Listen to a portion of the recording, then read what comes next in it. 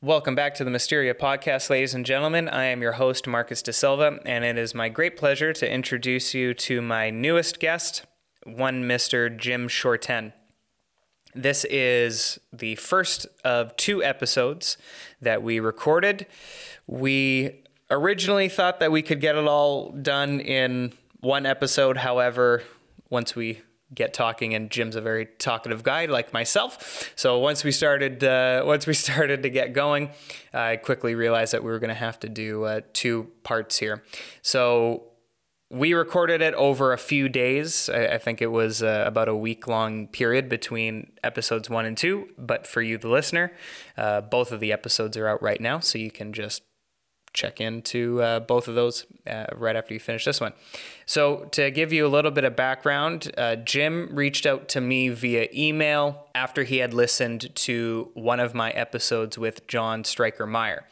And for those who are new, or maybe just as a refresher, John Stryker-Meyer, along with Roger Lockshear and Dale Hansen, other guests that I've had the pleasure of speaking to, were members of MACV-SOG, that being the Military Assistance Command Vietnam Studies and Observations Group.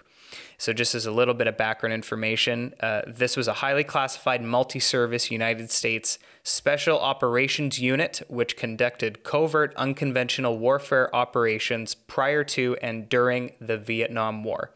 Established on 24 January 1964, the unit conducted strategic reconnaissance missions in Vietnam, Laos, and Cambodia. They carried out the capture of enemy prisoners, rescued downed pilots, conducted rescue operations to retrieve prisoners of war throughout Southeast Asia, and conducted clandestine agent team activities and psychological operations.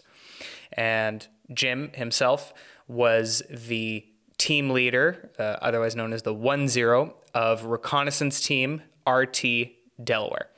And in this episode, we primarily talk about his time in MACV-SOG. We also discuss a little bit about his time with the A-Team in Vietnam, for which he was a team leader as well. His upbringing was pretty interesting, basically growing up on the streets as he ran away from home at quite an early age.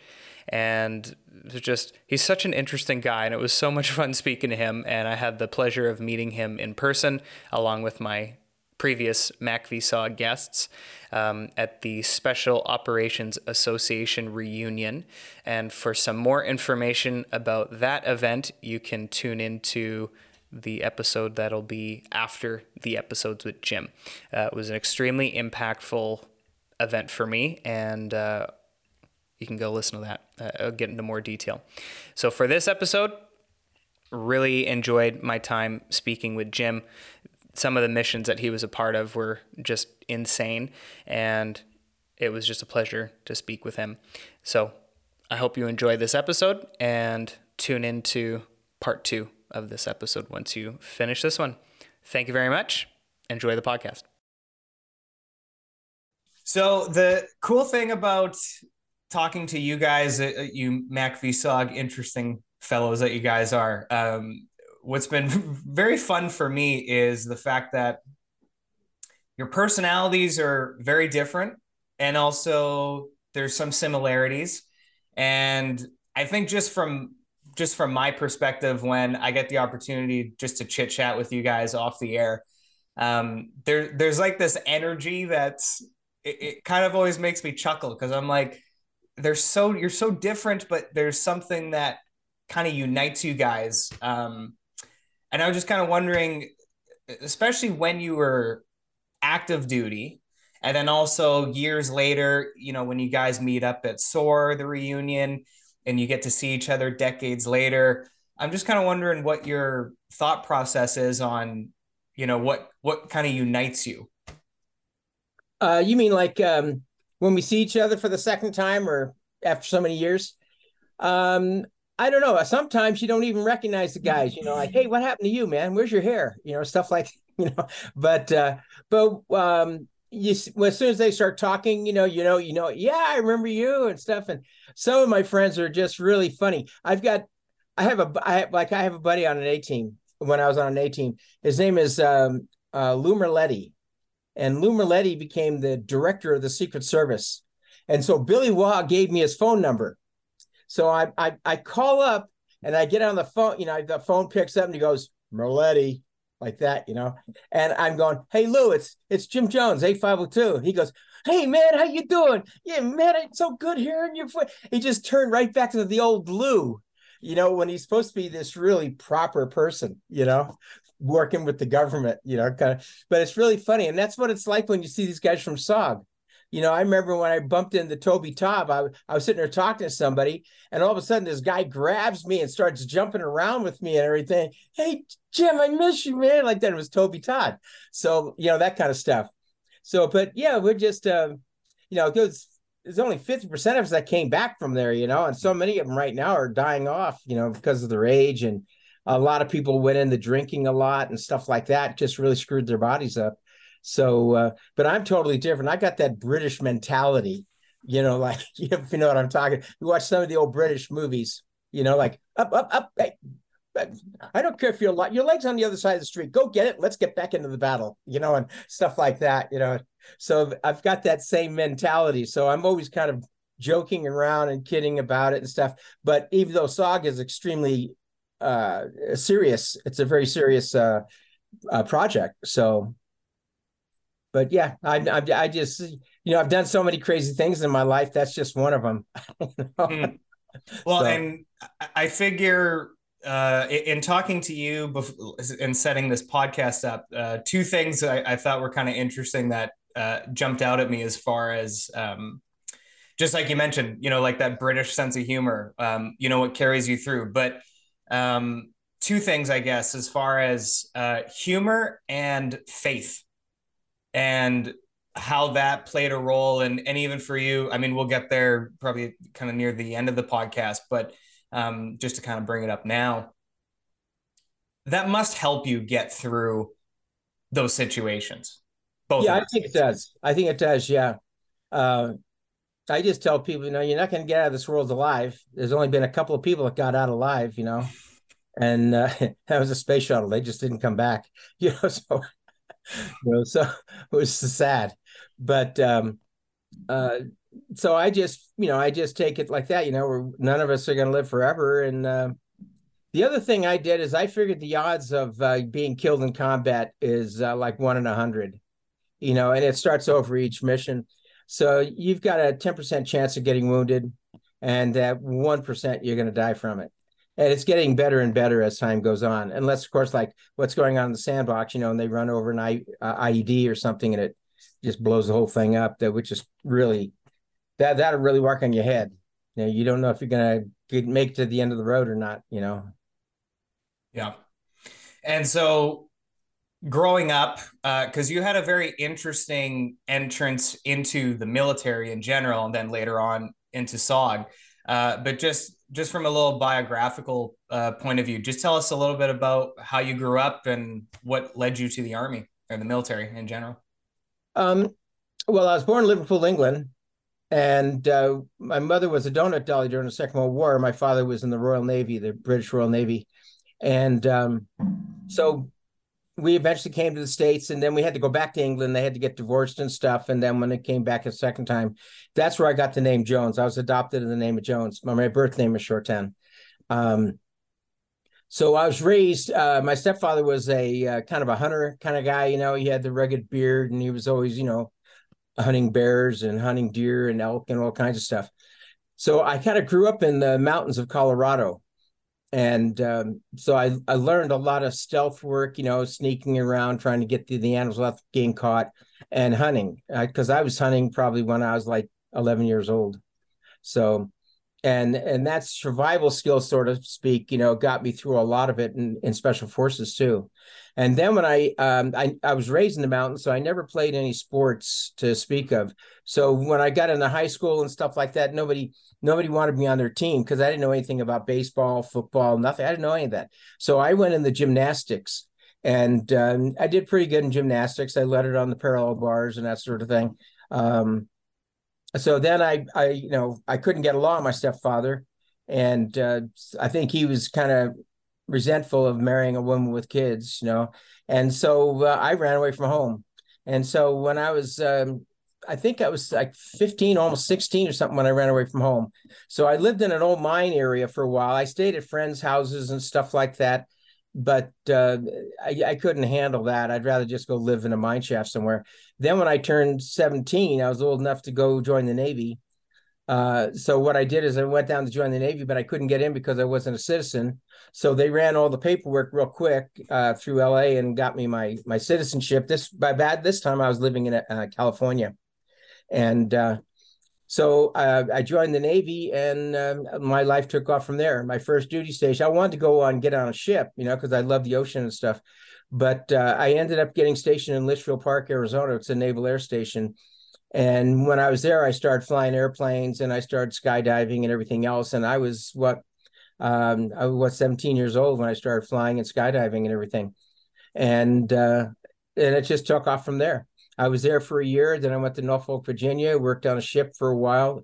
I was on a pre-commissioning detail for the USS Arlington, but it took forever to get its commission. So I worked on the USS Danabala, which is a refrigeration ship, AF-56. I worked on it for a couple of months, did a med cruise with them and stuff, came back. Then I worked on tugboats, which I really like to work on tugboats. Hard work, but it's a lot of fun. Good guys. And I worked on yard tugs for, probably about 4 or 5 weeks. And then they had a levy come down saying, hey, we're looking for guys that want to go to shore duty in Vietnam. And I look at this guy next to me. I go, hey, where's Vietnam? And so this chief hears me and he says, we're fighting a war in Vietnam. I go, but where is it? He goes, we're fighting a war. Don't you? I said, look, I don't care about that. I said, I'll go. Just sign me up. I'll go. I just wanted to know where it was, And then I had second thoughts when he was telling me it was like south of the equator or someplace down there, like, 127 degrees in the day, So, but yeah, I went over to Vietnam. I went through counterinsurgency training. I did survival school. I went through the school in Little Creek, Virginia. It's probably a little different, but it was the same instructors that did the UDT guys, underwater demolition teams back then. That was a precursor of the Navy SEALs. And some of the guys were SEALs, actually, that taught us. But I went through that. There was 36 of us that went through. There was only 6 of us that passed. I was one of them that passed. And from there, you see, where did I go from there? I went over to Da Nang, Vietnam. And I stayed in Da Nang for 22 months. And I worked with the sea. I was a seaman, but I worked with the Seabees because they were all shorthanded. I'll tell you how shorthanded we were when we landed at the Air Force base there in Da Nang. And a lot of the Marines came with us, right? A lot of Marines there, but they didn't have all their gear to eat with. So when we were sitting there having breakfast, there'd be like maybe 15 of us sitting around a table, and we'd take a bite with the fork and pass it to the next guy, borrow his knife and cut it, pass the knife down. It was one of those deals, try to make a sandwich with the bread and just say you don't need a fork and, just eat the sandwich. That's how bad it was. And it was, everybody was intense and that sort of thing. So from there, let's see, where'd I go? I went to a place called Camp Tien Sha, and it was on the peninsula in Da Nang, but it was on the south side, I think. Maybe it was the north side. Yeah, it was the north side of from where Tilt was. John Striker Myers. He was at CCN down by Marble Mountain, and we were at another hill just up the road from him on a place called Monkey Mountain. And Philco Ford had a big base up there. They were getting hit. We got hit with the enemy quite a bit. The enemy would get on the hill and shoot down at our camp all the time. So we had that kind of a problem. But we were working 18 hours on, 6 hours off. And it took an hour to get back and forth. So we only had 4 hours. So it wasn't really worth actually going to the camp. So a lot of times I just found a place behind some boxes somewhere and just went to sleep. And then we'd get up and I'd drive the trucks or operate the cranes and do stuff like that, unloading barges and stuff. So I did that sort of stuff. And then the enemy put some poison in our water, and I got my ears really screwed up. I got a skin problem from it and everything else. So I ended up, they were going to send me home from it, but I said no. They sent me to the China Beach Hospital. And then from the China Beach Hospital, I went to the Philippines, Clark Air Force Base. Then I went to Kadena Air Base, Marine Air Base up in Okinawa. And from there, they were going to send me home. And I said no. And I went back to Vietnam. So I went back and I stayed in Vietnam for 22 months. And I learned the Vietnamese language while I was there. I had a good working knowledge of it. And so when I was finished, I came back to the States and I had a hard time dealing with what was going on, with the protesters and stuff. So I decided to just go back into the Army. And when I was driving the trucks, I was picking up a lot of Green Berets, hitchhiking. So when I picked those guys up and learned a little about what they were doing, I decided to go in the Army and I wanted to be a Green Beret. And at that time, that song came out because I was going to go in the Navy and be a Navy SEAL. But then that song came out and I said, heck, I can do that. So I went ahead and took my battery test as a civilian and just went straight into Fort Ord, California for basic training. And from there, I went to advanced infantry training. And I was the outstanding trainee of the cycle for the battalion. It was I got that little statue and the certificate and all that stuff. So from there, I went to jump school, which was a piece of cake for me, right? And so there I went up to Fort Bragg, North Carolina, and they put me through phase. We didn't have like what they have now with Special Forces. We have what's called phase 1, and then you go through your MOS training, and then you go to phase 2. And from phase 2, then they send you wherever you're going. So that wasn't hard for me at all. I had a hard time they put me in communications at first, and I had a real hard time trying to pick up that code. So I told him, I said, look, I talked to the cadre. I said, don't lose me. I said, look, I got a working knowledge of Vietnamese language. I said, I've already got, 22 months in Vietnam. I said, I worked with the Seabees, and I said, put me in engineers. And so they did. They took me out of communications, put me in engineers, and that was a piece of cake for me. All the demolitions, and I was good in mathematics. So I got all through that, no problem at all. And then phase 2 was a lot of fun. There was a lot of fun. They take you out at night, you parachute out in the Uwharrie Forest, and then you just work your way through there and do your job blowing up bridges and stuff, And then I called the Pentagon, talked to Mrs. Billy Alexander, and I asked her, I said, hey, I want to go back to Vietnam. And she says, well, don't do anything foolish. I'll get you there.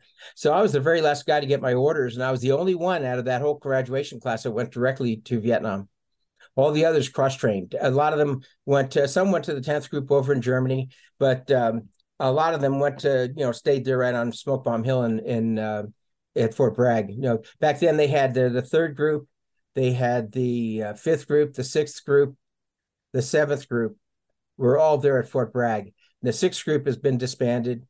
The 8th group in Panama was gone. That was when I wanted to go. I would have stayed in if they would have sent me to Panama because good scuba diving down there. So, but they closed down the 8th group as well.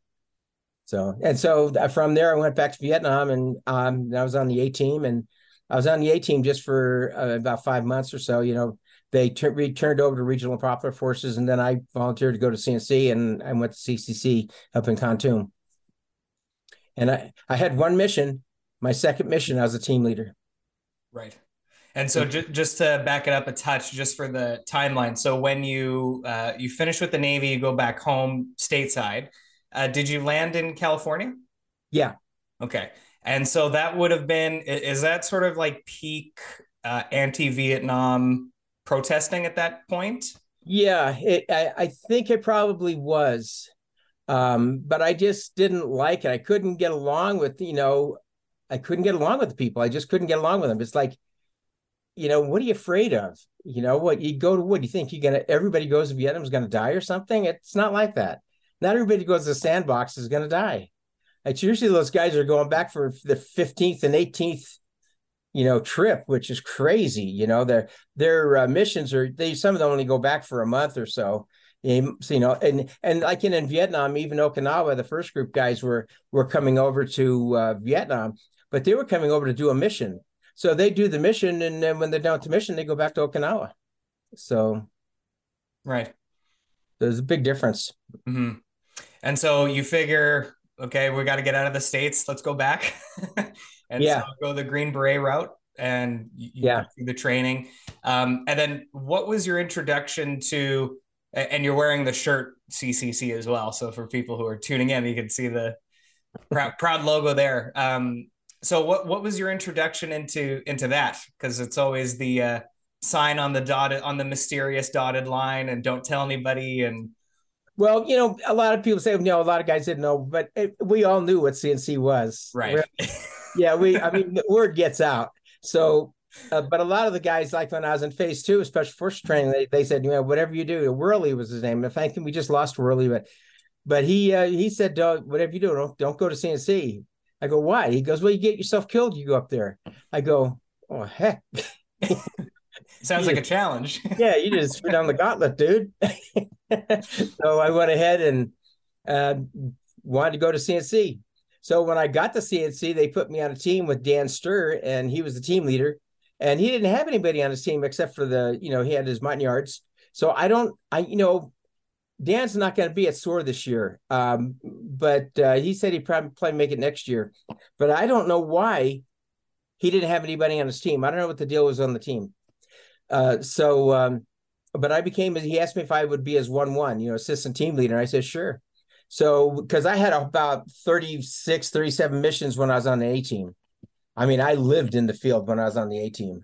I'd go out for a week, come back, have a bunch to eat, go back out for another 2 weeks, come back in, get a bite to eat, go back out for another week.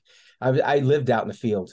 So what were the sort of missions that you were running with A team? Like, just so the listeners have an idea, relative to just mission. Going out and trying to make contact with the bad guys that are going into villages and try to catch them ahead of time, find out who they're with and where their unit is, and I took like 15. No, I didn't. I took 12, 13, 14, 15. I took 12 prisoners when I was on the A team. So I brought a lot of those guys. One guy got shot in the leg, and we picked him up after an ambush, got him, and he ended up dying in the hospital. It was really sad. It was really tragic. He was only a 14-year-old kid, but that's because the enemy was losing so many people. They were using women and children, by the time it was over. But anyway, so those kind of missions, that all you do is you just go out, you just wait for them. It's kind of like the opposite of what we did in SOG. Because in CNC, it's like we're that little few bunch of guys trying to go out and gather information, and we got all the enemy around us, and we're in Vietnam, they're the like 2 or 3, 4-man, 5-man team coming through, and the enemy's all around them, us considered being the enemy for them. So yeah, it's totally reversed. So, and so let me see, where was I going with that? On the missions were just going out and trying to gather information, try to capture somebody, find out what they're doing, that sort of thing. That was pretty much it. Mm-hmm. They would hit my camp. They hit my camp. They overran my camp right before I got there. And then when I got to the camp, I reinforced the camp pretty good, put chain link fence around the bunkers, took the sand and mixed cement with the sand. So if the bags ruptured, then the sand wouldn't run out. It would just be a concrete brick there. So I did that kind of stuff. I did a lot of good tactics. I trained the guys. I built a berm and had them learning how to shoot and that sort of thing. And that was pretty much it. And then they turned over regional profit forces, and that's when I went to CNC. Right. So, but I was good in the field. I was really good sneaking around the enemy, and I didn't have I wasn't terrified, like I see some guys who get really terrified, especially on the A team. They used to bring guys down. They'd send guys to come down and spend a week with me. And some of those guys were terrified. I go, come on, we're going to go on a mission. Oh, no, I'm not going. I'm not going. I had guys like that. Yeah, the missions in CNC were totally opposite. They were really, really dangerous. Mm-hmm. And just really quickly, what do you attribute the fear that some of those soldiers were experiencing, like just lack of experience and just kind of feeling overwhelmed? Yeah, they're city boys. I when I came back, I was underwater operations, and I got sent on a mission down into Panama, and so we're down in Panama running through the jungles, and they want us to teach the Panamanian guerrillas survival in the jungle. And I'm going, they live here. What do you mean? They're gorillas. What do you, you know? And I was shocked. They were kids coming out of the city and had no clue about the jungle, you know? So it was kind of like that. And I'm going, wow, this is pretty amazing. No wonder these guys lose battles and stuff. They just don't know, Right. Yeah. So, and that's, and then special forces, are teachers.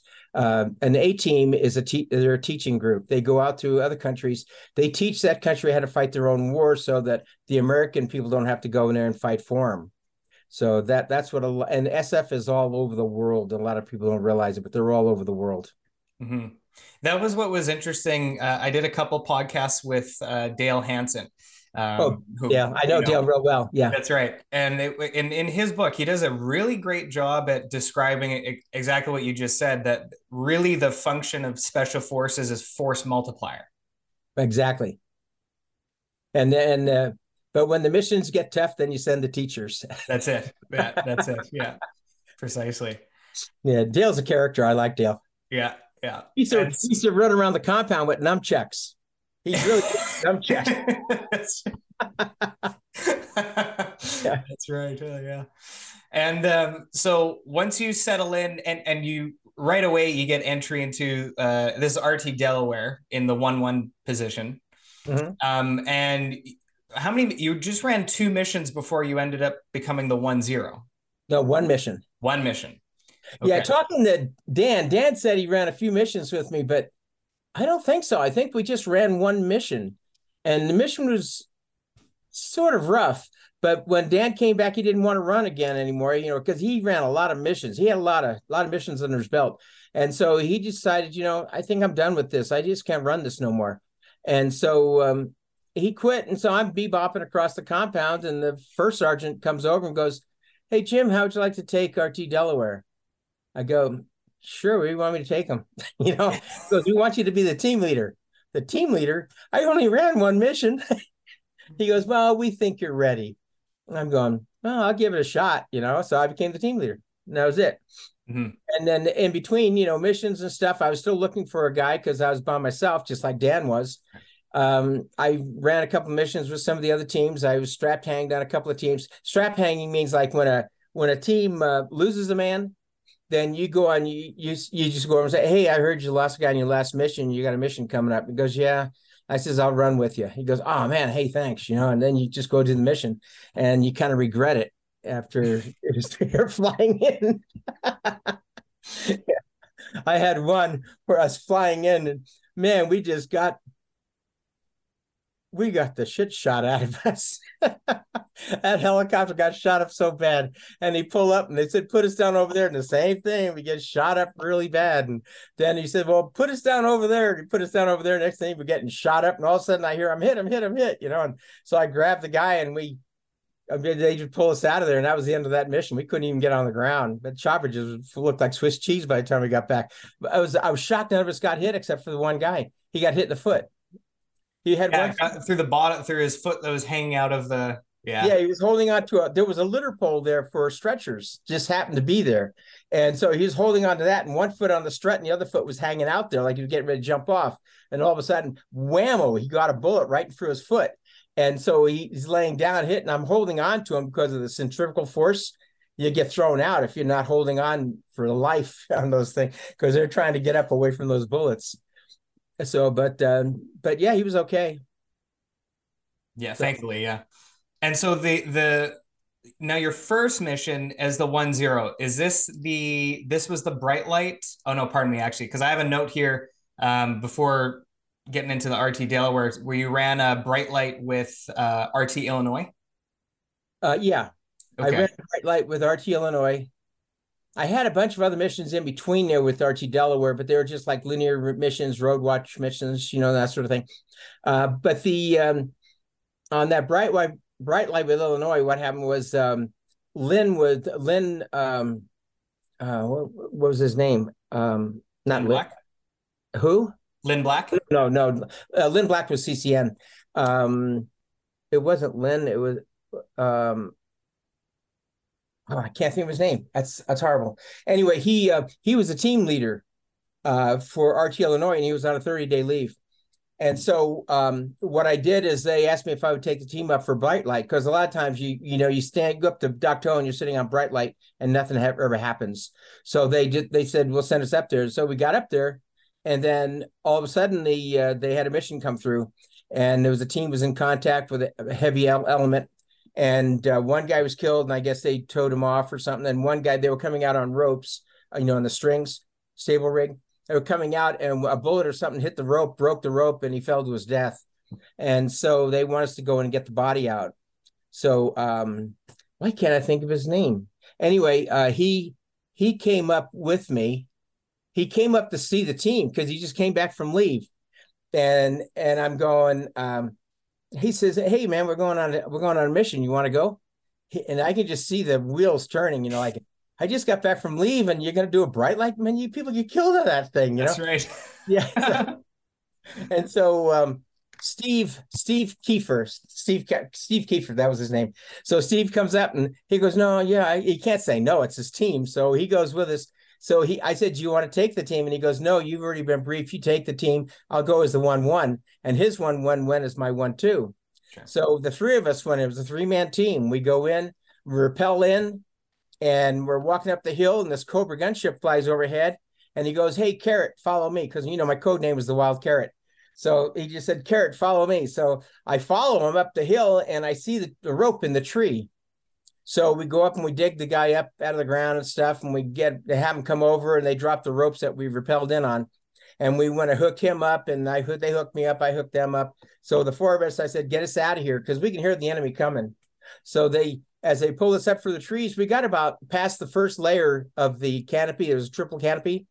And then I could look down through the trees, and I could see the enemy coming, and they're shooting at the helicopter, trying to get the helicopter down, because then they got us all, right? So they're shooting at them, and all I'm holding on to the dead guy going, "Man, dear God, get us out of here," like that, because it's a crazy mission, 3 men against 350 enemy, So anyway, they got us up above the trees, and they started taking off with us.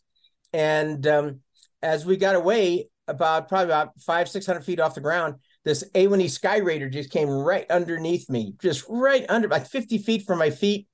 And he just kind of looks up at me like this and just waves like that, and he was firing flechettes down, and I just kind of waved on him. And we just took off, came on back, and it was a good mission. Mm-hmm. We got him out, got the body out, and nobody got hurt. So it was really cool. And what was interesting about that is when you say 350 enemy, what was interesting about that is the fact that they actually got I guess they got a head count or something like that. Actually, that figure holds out. It was accurate in that case. Well, these guys up in the air, they have a general idea. Plus the people that were on the ground, the team that came out, they had a pretty good idea. But like I told Tilt, they just count the legs and divide by 2. Yeah, easy math. Yeah. Easy math. Yeah. And so, and those bright light missions, geez. Yeah. Yeah, they're dangerous. Bright lights are really dangerous. I did have one that was a piece of cake. Which one was that? Paul Boyd was on that mission. In fact, we pulled Paul out. It was a jump mission, and they parachuted, and they got kind of separated. And the mission was kind of like a fail, so they decided to try to get the guys back out again. They had a hard time trying to link up because of so many enemy. And so we flew in, and Paul just called us right on in, and we just dropped the ladder. He got hooked up to the ladder, climbed up, and came in, and we got him out of there. I've got a picture of Paul inside the helicopter too, when we landed back on the ground. But it was a pretty easy mission, which is very unusual for a bright light. Mm-hmm. And then my third bright light was that Cobra 4. That's right. Yeah. So I think actually that was a good point. So I think what we'll do is I think we'll come back to that mission with the Cobra, just because I guess it spans like 4 decades or 3 decades. So we'll kind of follow that times, all the way through. So before we get to that, before we get to that bright light mission, I think we'll just kind of cover a few other things that occurred in SOG, and then we'll we'll kind of go through that very long mission. Well, that turned out to be a very long mission. Um, so it's kind of funny because you mentioned earlier as well, walking across the compound and then, oh, hey, do you want to do a bright light? And I think that seems to be the running theme with SOG is that you never walk across the compound. Yeah, it's like I think it was Sergeant Downey. I think it was Sergeant Downey that was our first sergeant at that time. Because we had a few of them after him. I think it was that was Captain Wilkerson. I think he was in charge of recon, and then actually Bob Howard became. No, he became in charge of recon too, but he was a captain when I knew him. He was a sergeant, when he first got to CCC, but he quickly ran up. I didn't get to meet him until after he came back after receiving his medal. But what a nice guy. Bob Howard was just a sweet man. He was really a nice guy. I walked in. I remember walking in and to the old recon office turned out to be turned into the recon bar. And so I walk in and I see this guy sitting at the bar and he's looking back like this and he looks at me and he goes, Jones, because you're Jim Jones, aren't you? And being the wise ass I am, I kind of look up and I go, Howard, you're Howard, aren't you? Like that. So we sat down, we started talking and stuff. And I don't remember what we talked about. And then this Colonel McGowan that we had, he came in and started talking to him. And then that was the last time I ever got to see Bob. I mean, I've talked to him a few times, letters. He sent letters and stuff. And I sent him a nice card right before he passed and stuff, because he passed away from pancreatic cancer. But boy, what a nice guy he was. What a character. Yeah. So I did a lot with, I worked a lot with the guys that received the medals over there. What's the last guy that just got one there? Mike. Mike Rose? Mike Rose. Yeah, he was our medic. I saw Mike when I came back to the States. And then Frank Miller. Frank Miller, I worked with Frank on the A team. And then we went to CCC. He went to CCC before me. He left A502 before the team turned over. And he was there with a guy named Carlson and a guy named Chuck Hines. And Chuck Hines had a Willie Peak grow off in front of him, and he died from the burns, which is really tragic. I was with him when he passed away. And then Carlson was killed in an ambush. So, which was really kind of tragic too. So, but yeah, and then Miller gets the friggin' medal. Miller was quite a character. He was your Rambo. Mm.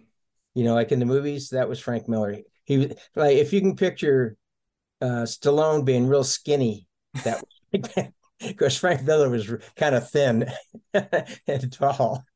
So, but I'd ask Frank, I go, hey, what are you doing back here, Frank? I just saw you leave for a mission. He goes, killed 9 of those bastards. That's just the way he was, so. And a lot of people don't know it, but when he was put in for his medal, he was put in for a Silver Star, and it was upgraded to the Medal of Honor. Oh, wow. And to this day, I think they did it to keep him out of the field. Because once you get it, it takes like a year to get it. You can't go anywhere for a year. They don't want you getting hurt. Yeah. But I still think that's why they did it. Playing the long game there, yeah, strategic move. Yeah, but he was a nice guy. I like Frank. He was really a cool guy, real nice guy. But if you're in trouble, he's the guy you want to go get you. Yeah. Man, that guy, well, he won't cut corners. He'll go right in there. He'll kick butt and get you out of there. Mm-hmm. Him and Bob Howard, except Bob did it more of a military way, and Miller would just kill them all and get you out. Right. Yeah, that's the way he was. So I got to be careful what I say. He's got a beautiful daughter, so I don't want her to get the wrong opinion. Frank was really a good guy. He really was. That's it. Excellent soldier. And so I got a note here that so as you're walking across the compound, and so literally my note says, "Go get the tank mission." That was the one with the helicopter getting all shot up. We went in to go get a tank. What happened is the guy lost the man on his previous mission. And the first sergeant said, hey, would you mind strap hanging with so-and-so? He lost a man on his last mission. And he's got a mission coming up. I go, yeah, I don't mind. I'll go. So I go over and I talk to him, and he, I said, yeah, I heard you lost a man. He goes, yeah, and I got a mission coming up. I said, I'll run with you. And he goes, wow, thanks. I appreciate it. So he told me, he says the mission's in a couple of days. Then he told me what the mission was, and I'm going, what? I go, for crying out loud, that tank's not going to be by itself. There's going to be thousands of enemy around that tank. That's one of their pride and joys. Mm-hmm. So anyway, so I did an aerial recon. I flew over the area, took some pictures of the area and stuff like that, and came back again. And he agreed. He agreed a couple of places that I saw. There were a couple of places he thought too, but those are the first two areas we got shot out of too. So, and then he just said, put us down the other spot. And then that's when we were turned in Swiss cheese. I mean, it was friggin' unbelievable. I mean, you could hear the bullets whizzing through the helicopter, not hitting anybody. Just, you can just hear them, but nobody got hit until he got hit in the foot. Right. Yeah. So I was just insane. You can hear him hitting the helicopter, hitting the tail end and, by the gun. And the gunners, he wasn't even shooting at the time. We were just coming in because we couldn't see the enemy. We couldn't even see. You couldn't even see them. No, it was all open ground too. It was all open ground. It was slash and burn where it looks like tic-tac-toe, and then the hills, what they do is they don't cut down the trees in the creek areas where the hills come together like this. So you get these trees growing there and you can't walk through those areas because they're going to have enemies sitting in there waiting for it. They probably won't have a booby trapped unless they know you're coming in. But because it's their place, it's their country. You don't want to booby trap your own area in case your own men get run into it. So, but yeah, that was a pretty intense mission and real memorable. It was a cool mission actually to be able to fly through a rain of bullets like that and come out not getting hit. I mean, that's amazing. Mm-hmm.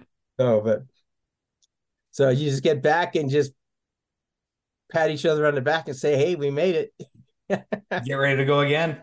Yeah, I told the team sergeant, the recon sergeant, I said, hey, why don't you just drop a bomb on it? It's going to light up with all that enemy down there. Just go in and drop some bombs on it. Mm-hmm. But I guess they wanted to see how intense it was with the enemy, right. Instead of doing infrared at night, because I guess if you get underneath covers and stuff, they can't pick you up on infrared. We used to have this material we'd put on our back, and they could pick us up from the air. With infrared, they could see us going, which is really interesting. Through the canopies and all that stuff. Oh, so it actually would show up through the canopies. Yeah, well, you have to be. I mean, if you go between the trees, there'd be little bare spots. They'll see you moving through there. If you're underneath a bunch of covered leaves, they probably won't see you. Mm-hmm. And because of the triple canopy jungle, that's the thing that when I was talking with Tilt and Dale, just the fact that and when Tilt had his run-in about a foot away from an enemy soldier crawling up on him and grabbed his foot. Yeah, that's but I guess that's really the case, that it at night it really is just black. Like you just can't, there's no light that comes through. It's pitch black. I mean, you can't see anything. I had one mission where I was out there laying and we heard the people coming and I'm sitting there going, they're looking at me and I'm looking at them. We can't see each other. Just pitch black. And then we got up early in the morning. We were going to just try and get out of there. But we got out of there. I was strap hanging on another team. It was with Joe Vandiver.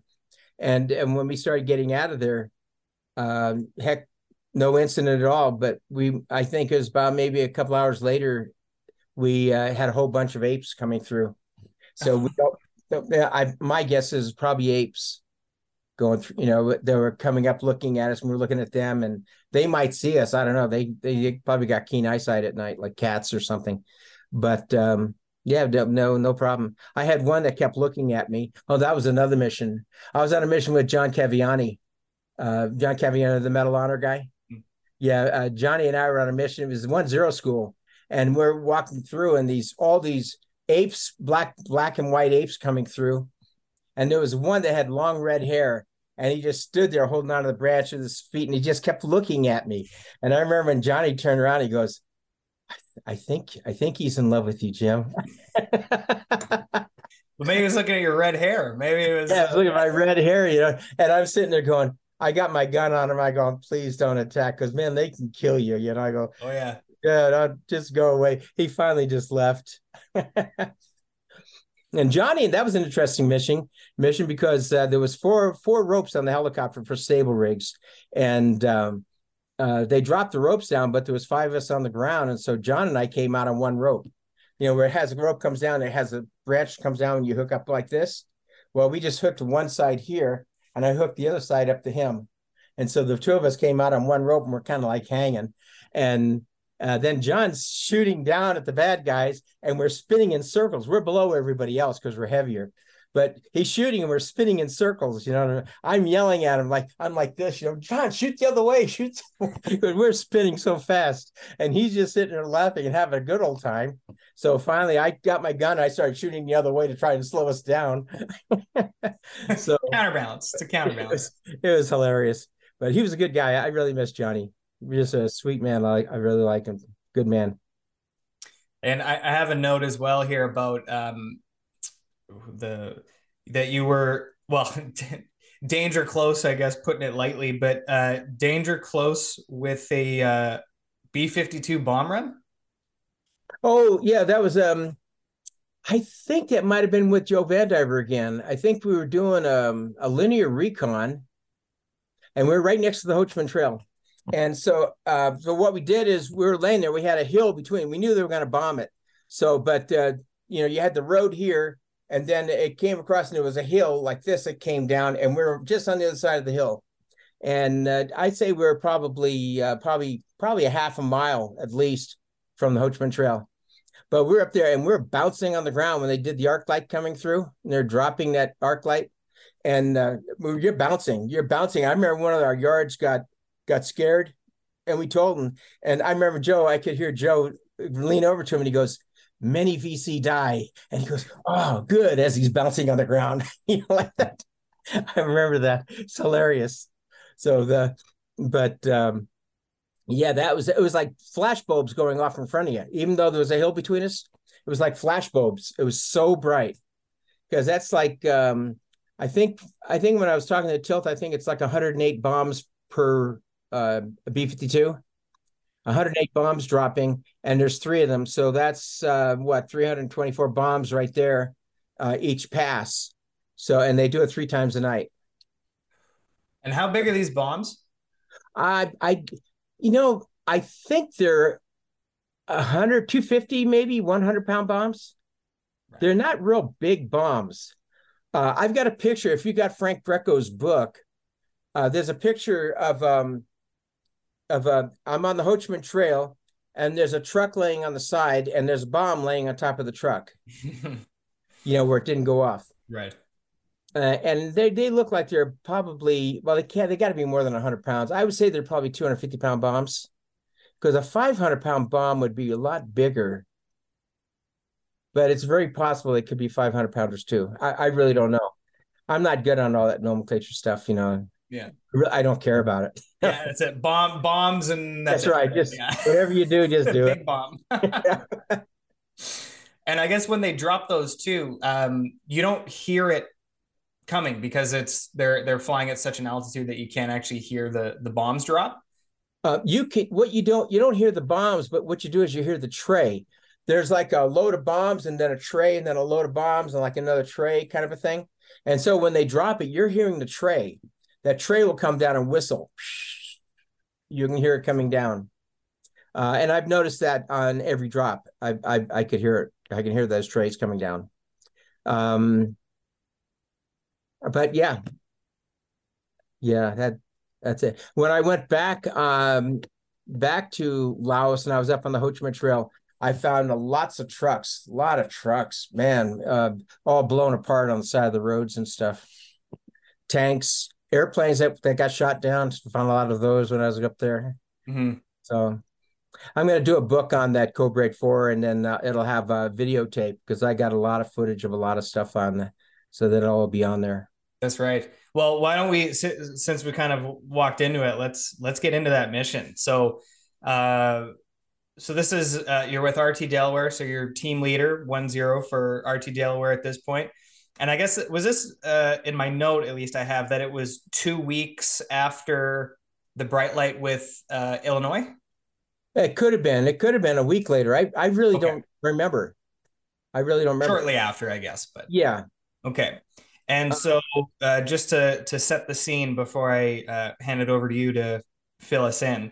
So you get approached to do a bright light. This is in Cambodia. And there's an F4 jet code name, and this is Cobra 84 that went down. right. And so it went down with two pilots. The two pilots, Eric Huberth and Alan Trent. And I guess the Air Force tried to get them out, and it was just too many enemies. So they just couldn't get to them. And so they come to you and they say, can you try and recover these two down pilots? And I guess you're also looking for you bring on a new team member who's pretty interesting in his own right. Yeah, You're Homer. on Homer, yeah. Yeah. Homer So, Hungerford, so he this, had, when I met him, he had 7.5 years of combat. It was Second World War, Korean War, and Vietnam. And that's all the active duty he had. He only came in for fighting. And he stayed, I think he eventually retired out of the military. I don't know. Um, but he passed away in 2014. But he was like Ernest Hemingway. When he got a 30-day leave, he went to Africa and did big game hunting and stuff like that. Yeah. And he had a couple of 90-foot sailboats in Hawaii, owned half of a hotel. He had a hotel there, but he gave half of it to the person that was helping him, as long as she took his share of the money and threw it in the bank for him so he can, go party and live his life. I saw him when he came back from Vietnam. He landed in San Francisco, and I went up to go see him. And he never drank when he was in Vietnam. But when I went to see him, he was at the top of he was at the Mark Hopkins, and he's laying there on this bed naked. And he's got this French masseuse gal, massaging him. And there's these champagne bottles all over. Hey, Jim, come on in, man. Have some champagne. You like that? And then later that night, we took off and went to Sausalito. And he had a friend up there named Fred Lyons, who was one of the cameramen for the movie Hatari with John Wayne and stuff. And this guy lived in Sausalito. So we went and had dinner with him and everything, then went to Fred Lyons' house. And he had a movie theater downstairs, and he was showing us movies that his son was doing and all kinds of stuff. But that was just the way Homer was. He was just really a character, just lived a big, bright life, mm-hmm. really a nice guy. So, yeah, well, and the fact that he must have been much older as well, yes, because he was. That's why a lot of guys didn't want to run with him because of his age. right, And a lot of guys didn't want to run with me because I was fairly new. Like, right. hey, this guy's only been here, what, 8 months? Something like that. They didn't know me. And I was always kind of quiet anyway. But so I asked Homer if he'd be my 1-0, a 1-1. And he goes, yeah, I'd like to. I said, okay, great. So we trained a bunch together and stuff, at the yard range where you do your A&I drills, I&A drills, and that sort of thing. We'd practice with it. So the other guys get used to him, the mutton yards would get used to him because they felt the same way, that he was a little bit old. And but I told him, I said, he's got a lot of experience. He's not going to cower if we get into a battle. Mm-hmm. I mean, he's going to be right out there. So that's why I wanted him. And so it worked out pretty good. So anyway, we had this mission come up, and so we go up to Dak To, and they told us that we want you to wait. It's getting late now anyway, but the Air Force is going in. So the Air Force tried to go with the PJs, and they couldn't get on the ground. It was just way too heavy, too hot. So they came out, and then they sent us in, and it was getting pretty late. It was after lunch.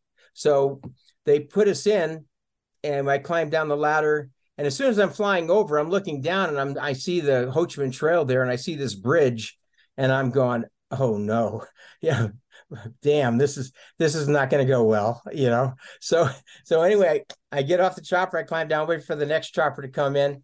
Homer gets off, and then we start walking down. And as I'm walking down this hill, into this saddle, where it's all burned out from the jet going through, except for the saddle because it skipped right over that spot. But when I go there, I look off to my right and I see 3 enemy, and my yard and I caught him at the same time. Actually, it was my interpreter. Anyway, I see him looking, and I turn around like that, and I see these 3 enemy, and one guy had a rifle on me, and the first thing, you have to think like lightning fast. I just said "Komsung" like that. I said, "Don't shoot," and so I just looked at, I went like that with my rifle and said, D Mao, get out of there fast. And so the 3 of them left. I couldn't see if the other guys had weapons or not because they were behind some bushes. But anyway, they left. And so I'm walking down a little bit further, and I'm starting to see all these bunkers. And there's a bunch of CBU sitting inside these bunkers too that didn't go off.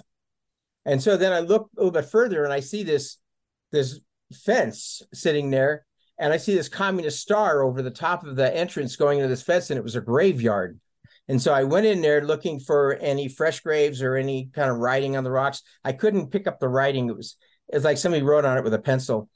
And so then right from there, we walk out. There's this big 20 by 20 foot meeting house out of bamboo on stilts right there. So anyway, we looked through that. There was nothing in there. So then we went ahead and I started moving up the hill. And as I'm moving up the hill, we found a boot with a foot in it. And it was an American boot, but it turned out to be an indigenous foot. And as we're moving up a little bit more, all of a sudden, there's these miniguns are firing off. I knew it couldn't have been the enemy, but I'm going, I'm trying to go like, what the heck is that? And I got on the horn because the bullets are like they sounded like they were like 12 inches over my head. Yeah, I know, miniguns, when a bullet goes over your head and it breaks the sound barrier, it cracks right over your head. You really can't tell where it's coming from. So anyway, the bullets are flying over my head, and I'm getting on the horn, and I'm going, hey, what's going on? And he goes, you got 6 enemy trucks and armored cars coming after you, and a bunch of troops running behind it. So they estimated, again, like 350 or more enemy. That's just what they could see on the Ho Chi Minh Trail coming over to get us. They had no idea what was coming behind us, coming up through because of this triple canopy. So we get up to the top, and they said, we're moving, we're finding pieces of the jet and everything. And so we get up to the top of the hill, the second hill where it hit. I see these hooches that were on the ground. It was like squares, like it just wiped them out. And the whole village was wound over with bamboo. And so then I told Homer, I said, you go this way, I'll go this way. And so we ran around trying to pick everything. We picked up pith helmets and belts and medicinal bottles and kind of bandages and, all kinds of stuff, uniforms. So we picked all that stuff up, threw it in the rucksack, and we came back. And then the guys overhead are saying, we got to get you out of there. I says, well, I'm not to the jet yet. He says, if we can't get you out of there now, you're going to have to spend the night. He said, we're running out of ammo, running out of ammo, running out of fuel. And then there was a storm coming in. So thinking of my men, I said, well, I better get them out of here. So they came in with the first chopper. First chopper comes on down and gets Homer and 2 of the yards out. And then the next chopper comes in. And as he's coming in, they're firing, the gunners are firing into the trees as well.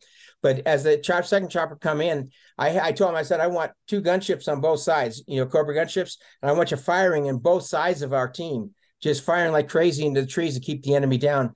And just as he's coming in, I guess he's probably maybe about, I don't know, maybe not even 100 meters out. But anyway, he's coming through, and all of a sudden these guys start breaking through the bushes, and one gets an RPG off. It hits a bush or something next to me, and it goes off.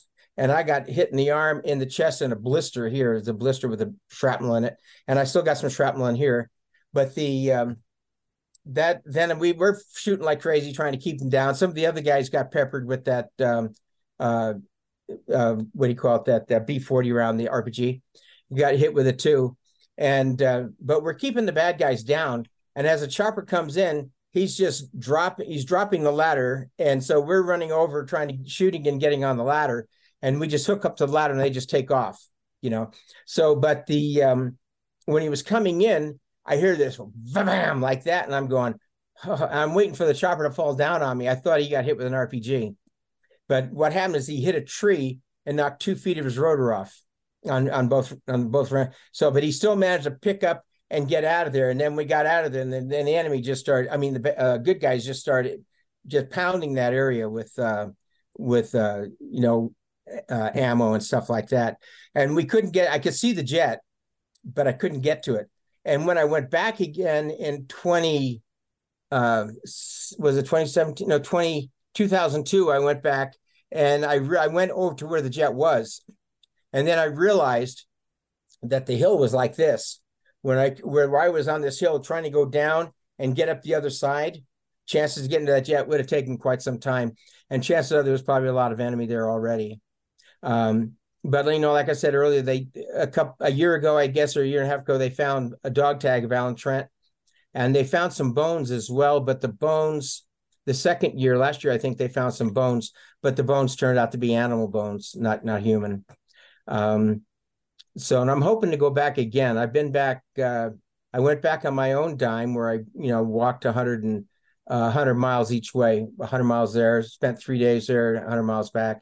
And then I went back in 2017 with DPAA and stayed there for 6 weeks, helping them to dig up everything and go through it, looking for teeth or anything.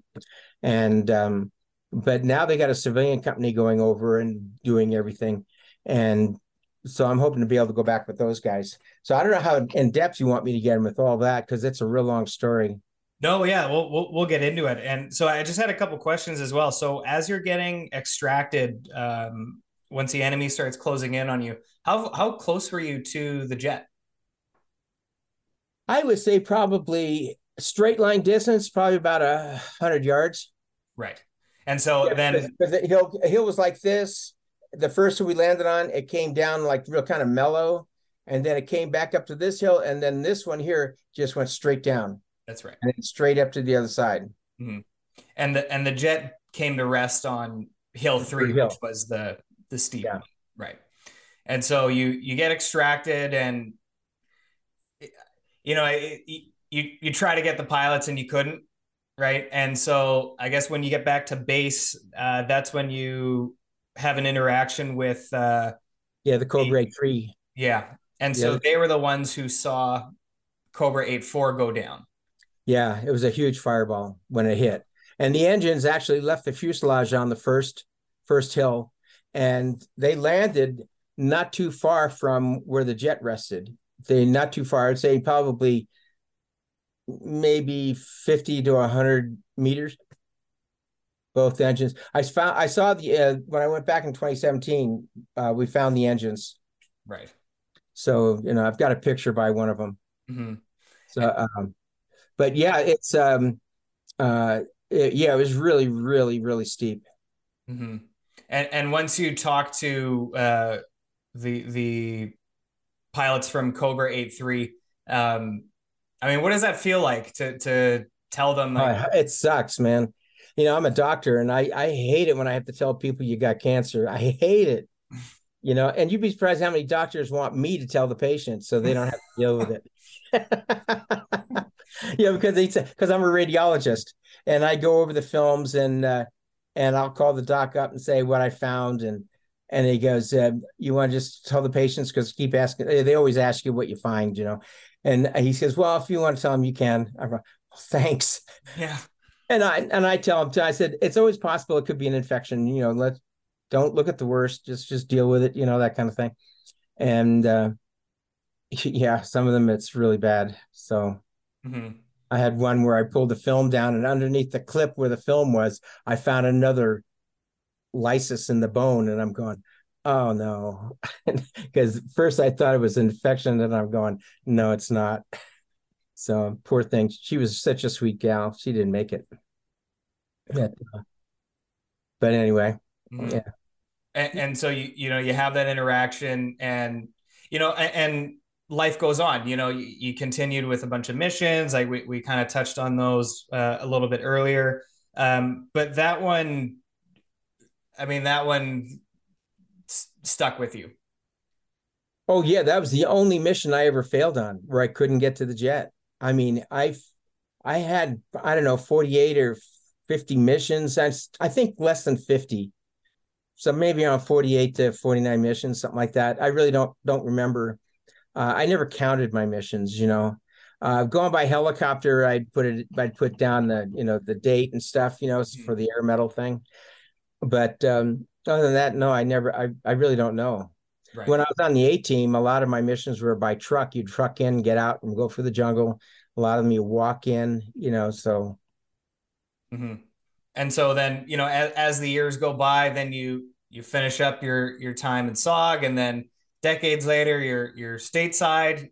As you mentioned, you become a radiologist, and so you go on this whole other career path, life path. But that mission, kind of sticking with you, and then just as you mentioned, so you go back on your own dime. You get a bunch of camera equipment, and you head back in 2002. And so, yeah, we'll kind of go through a bit of the details, because some of this stuff is as I'm making my notes for this, I'm like scratching my head. I'm going, what? Well, there's a big career right between those two. Yes, that's right. We're going to get to that in the second podcast. Rescuing too. That's right. Yeah. So then on that, what I did is one of my buddies, I was on the A team. He was a medic on the A team with us. His name is Harlow Short. And anyway, I saw Harlow's name pop up on my computer, so I contacted him. And he goes, "Yeah, I'm in Washington." I said, "Well, what? I'd like to see you again." He says, "Okay, I'll come on down. I've crashed with you for a few weeks." So he came down to Tucson and stayed with me for a few weeks. And I told him, I said, "I'd like to go back to that crash site." And he goes, "Well, let's go." Like that. And so anyway, I got a bunch of information I could from DPA. It was Joint Recovery Teams back then, JTC or something. I can't remember. But they gave me a whole pamphlet, all the information, where it was, because all those years I thought it was in Laos, and then it turned out to be in Cambodia. So anyway, they gave me all that information. I went over with Harlow, and I gave Harlow like $16,000 and something like that. And I said, "Hey, why don't you go over and get everything set up?" And he goes, "Okay." So he took off and went back to Cambodia, and I told him I'd be there probably in about a month or so, maybe 2 months. So I told where I was working, I said, "I'm going to take a vacation." And because I was working 24/7, I mean, I was so beat reading x-rays. So anyway, so I left and went over there and met up with him. And we just went all the way up to Ben Lung. We got to Ben Lung, which is south of the Tri border. I talked to this hotel owner and asked him, I said, "I'd like to go up there and take some, footage of wildlife, because it's a big, Radicankuri province is a huge wildlife refuge now. And they're still having problems. They got tigers and everything in the area, but the Vietnamese come over and are killing all the animals, and especially the tigers, because of the bile and stuff. They think it makes them superhumans or something. I don't know. But so anyway, he introduced me to a ranger that was there. And I told him what I was doing. I told him I wanted to go take pictures, and I showed him this map and stuff. And he's looking at me and he goes, "Uh-huh." I says, "Well, let me tell you the real reason." Yeah. That's it. Yeah.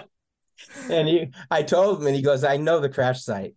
So we got 5 other guys, and we took elephant for a while. We took trucks for a bit, got on some elephants, went up by elephant for a while. And then we took river boats and got up as far as we could on river boats. And then we had to get off, and then we had to hump like 100 miles through the, up over mountains, around mountains, up rivers and stuff like that. So what takes like 45 minutes on a helicopter took 10 days on foot, Right. So, but yeah, so we hiked up through there, and it was a great time. Really, it was a really good time. Living off the land, sleeping out in the jungle.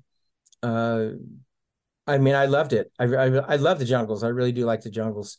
So, but it took us 10 days to get up there, and then we got down where the trucks parked. We set up a camp just off to the side of where all the trucks were parked on the mission. And I found all kinds of stuff, nose cones, flechettes, all kinds of.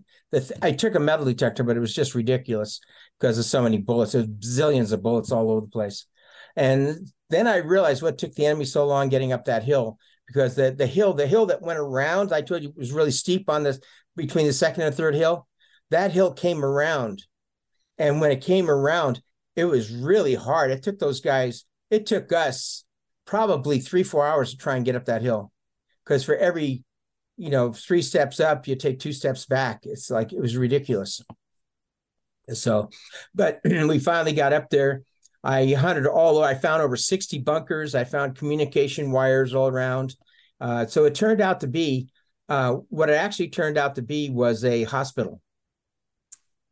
It was a hospital for everybody getting injured on the Ho Chi Minh Trail. And when I went back in 2017, one of the guys from Stony Pebble, was it not Stony Beach? Stony Beach, one of the guys that over there, they work with getting information from locals about if somebody says, well, I think I found a piece of an airplane or something. They go in and they try to see if it's something where the guys were missing, and so he does that. But he went on down, and when we were up there hunting for the remains of the 2 pilots, the Vietnamese were down there looking for their people. And he asked them, and he said that no, it was a hospital. It was a hospital, and they said that he asked them, how many people do you think were killed here? And he says, well, we found the remains of 127 so far, and he says we're still missing over 100. So there's over 227 people killed that they know of right there, and how many died from wounds later, we don't know. But it was just a hellacious battle. I felt horrible. I said, why don't they just let us go in and get the bodies out? They're dead, let us just get them out, but they don't think that way. Right. So.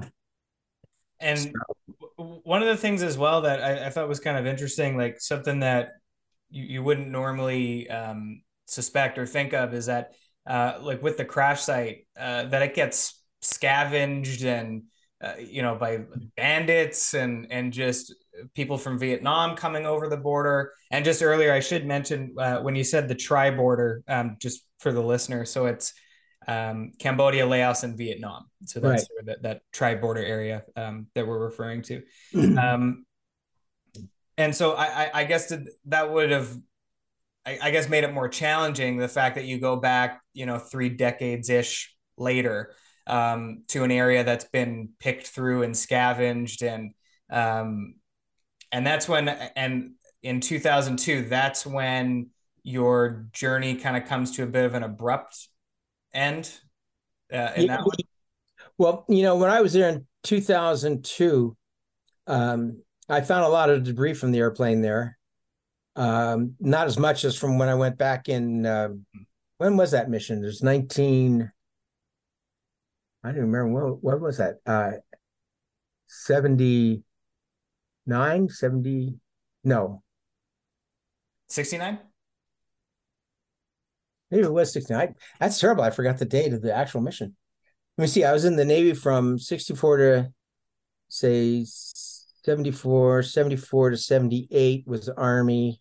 No, 68 to 78. So, no. So it had to be around, it had to be 70, 67. It had to be 67 right in there. Okay. May 67. Again, I know it was May 14th. I can't remember what year. That's horrible. What's in my tea? So, but anyway, when I went back in 2002 or 2017, all the stuff that I found, that was gone. Right. That was gone. They were finding stuff, but it was all buried under the ground. And we had to dig down like 12 inches because it's like, since that time period, like the jungle grows, mountains grow, from all the debris coming down from the trees and stuff turns into soil and just keeps growing. But you have to go down, and the soil is so acidic over there that it eats a lot of the bones. And so hopefully what you can do is you hope you can find some teeth, but you got to take the roots out of some of these trees and stuff and break them up, because the tooth could be inside one of those roots. So it's real hard work. Those guys that go over and do that work, they're amazing. They're really amazing. Well, and it's essentially like archaeology work almost, like It having is. It is excavated. archaeology. Yeah, they block it all off. They line it up. They cut down. They take notes on everything, and every little bit that comes down, like if it drips comes running down the hill, they catch it, and it all goes in the buckets, and then you throw the buckets in a shaker, and you're going through everything trying to clean it out. So it's a real tedious job. But the guys, the military guys, it's a joint group too. They got Air Force, they got Marines, they got Army. Uh, I think that's about it. It's the Air Force, Marines, and Army when I was there. But they all work together. They work really hard. Man, they work hard. Hmm. You see like little kids that are like so full of energy when they're going to go to Disneyland. It's like that all every day up until the end of each day. And you stay out there at night. And every other night you can fly back into Ben Lung on the helicopter and you can take a shower and have a bite to eat. And then you go back out in the morning and then the next crew can go out and they get the day off, take a shower, sleep, get a decent meal because we're sleeping in hammocks, and stuff. So some of the guys that have been doing it for a while, they had the air mattresses and nice plaid beds and tents and yeah. I mean, they have to build showers and everything else, for the guys and the girls because it's mixed, both men and women. So, but it's really interesting. So, Hmm. but let me see. Getting back to yeah, they found 127. Apparently, the enemy has this thing they wear around their neck, and it's got their message in a like a tube or something they wear, on their underneath their uniform, and they were finding a lot of that stuff. But they were finding bones, which is interesting. So that means that the acidity of the soil kept some of those bones there still. So I'm just hoping they find Dallin Trent. Um, there's rumors that Eric Huberth might have been taken a prisoner, and then he might have died in a prison camp. But I can't imagine he probably would have died pretty really quick because that jet hit so hard. And I'm sure he had spinal injuries and everything. But I think they were both killed. I think they were both killed right there. I really do. So, regardless of the rumor. Hmm. And So, so the result, I guess, of the two times that you went, so 2002 and then 2017, you were able to find some wreckage and signs of the jet, I suppose. And yeah, then the dog tags were found in 2019. I think so. Yeah. Okay, yeah. 19 or just a few years ago. I brought back pieces of the jet and gave it to the family. I still got a piece to give to Alan Trent's family Hmm. if they're interested. They haven't contacted me and I haven't heard back. So I Yeah, stay in touch with the sisters. We're friends on Facebook. yeah, and that was interesting too. Like when we were chatting about that, it's I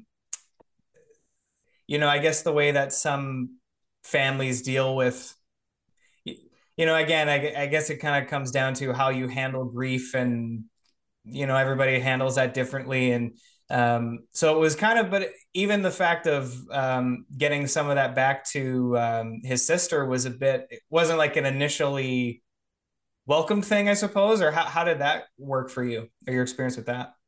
What I did is the um, the Joint Recovery Team people back east in Washington, they went ahead and contacted the family and said, we've got a guy that he would, if you're interested in talking to him, he was on the actual mission.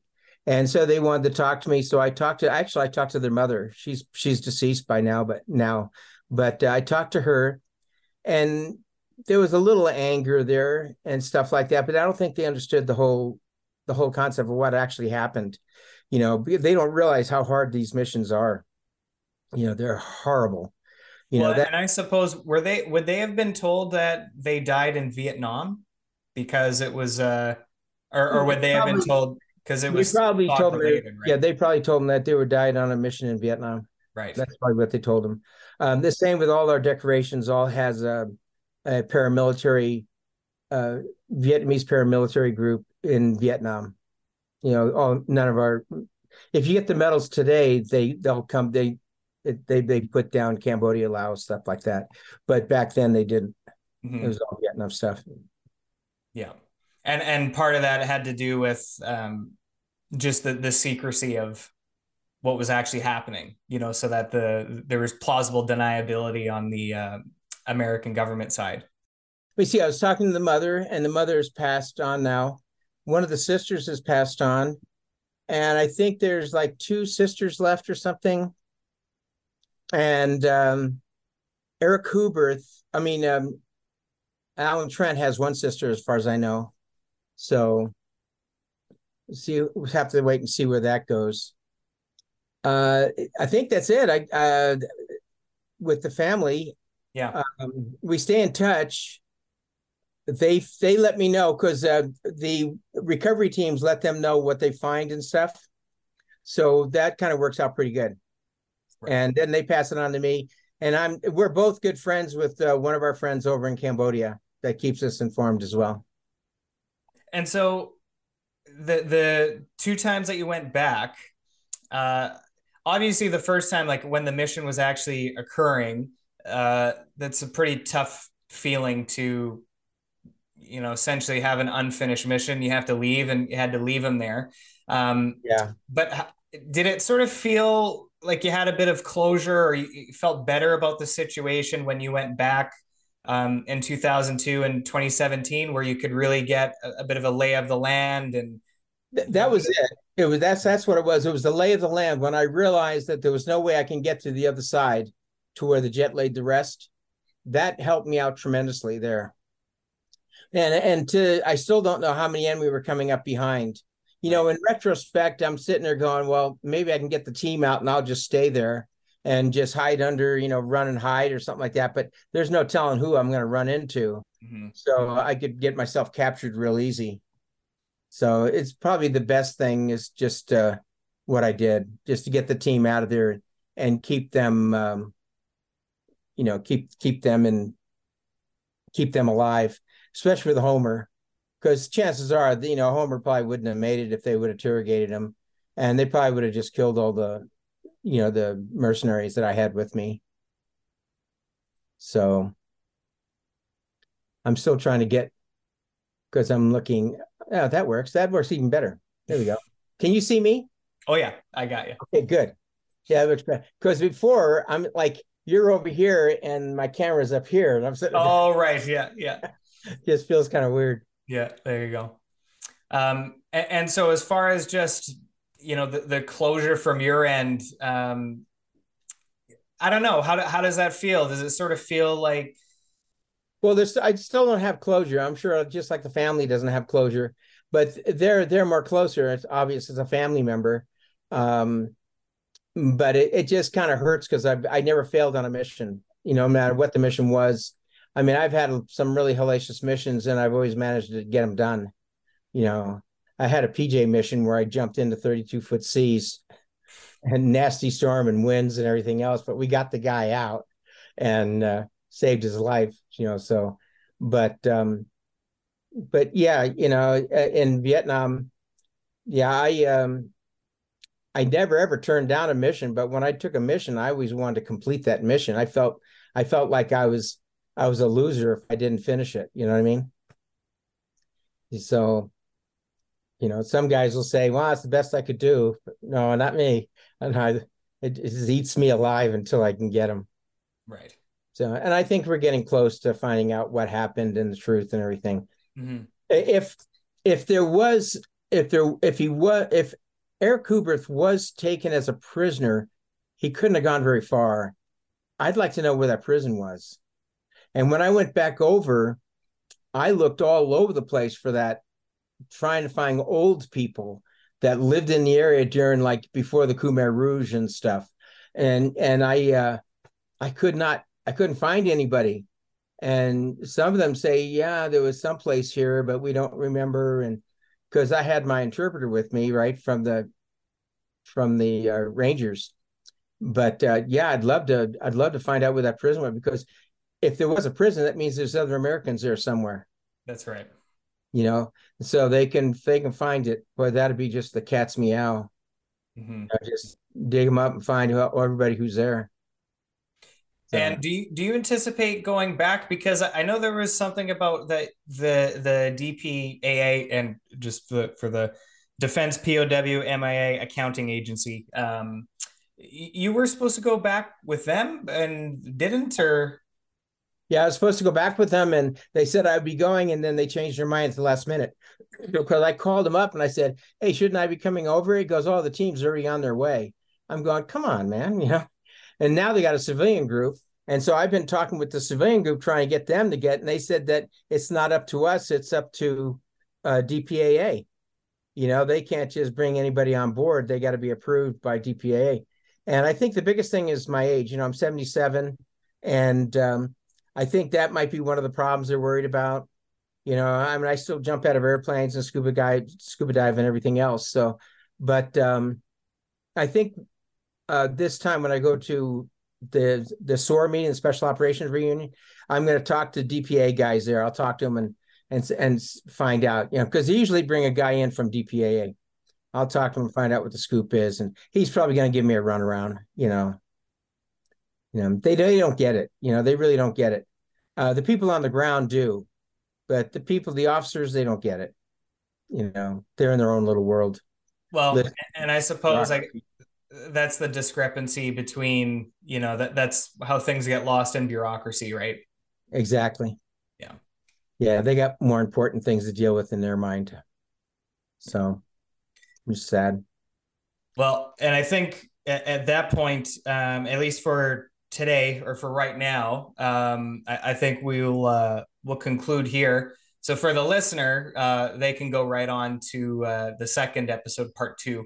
Because it's always funny the way that these always work out. I always talk to you guys ahead of time, and yeah, we'll get it done in one go. It never works out that way. We always go over the time, and so I think what we'll do is we're just gonna do a second episode, and Okay. we're going to talk about the pretty lengthy career that you had right after SOG as well. And then we'll get to present day and cover all the intricacies there. But thank you so much for being here, Jim. I really appreciate it. Hey, my pleasure. Anytime. I really enjoy doing these. This is my little bit of immortality. That's true. That's right. Yeah, exactly it. Well, and I really appreciate the fact that you reached out to me. That was very cool, and I really appreciate that. It was very flattering, and it's always a good feeling. I love talking about.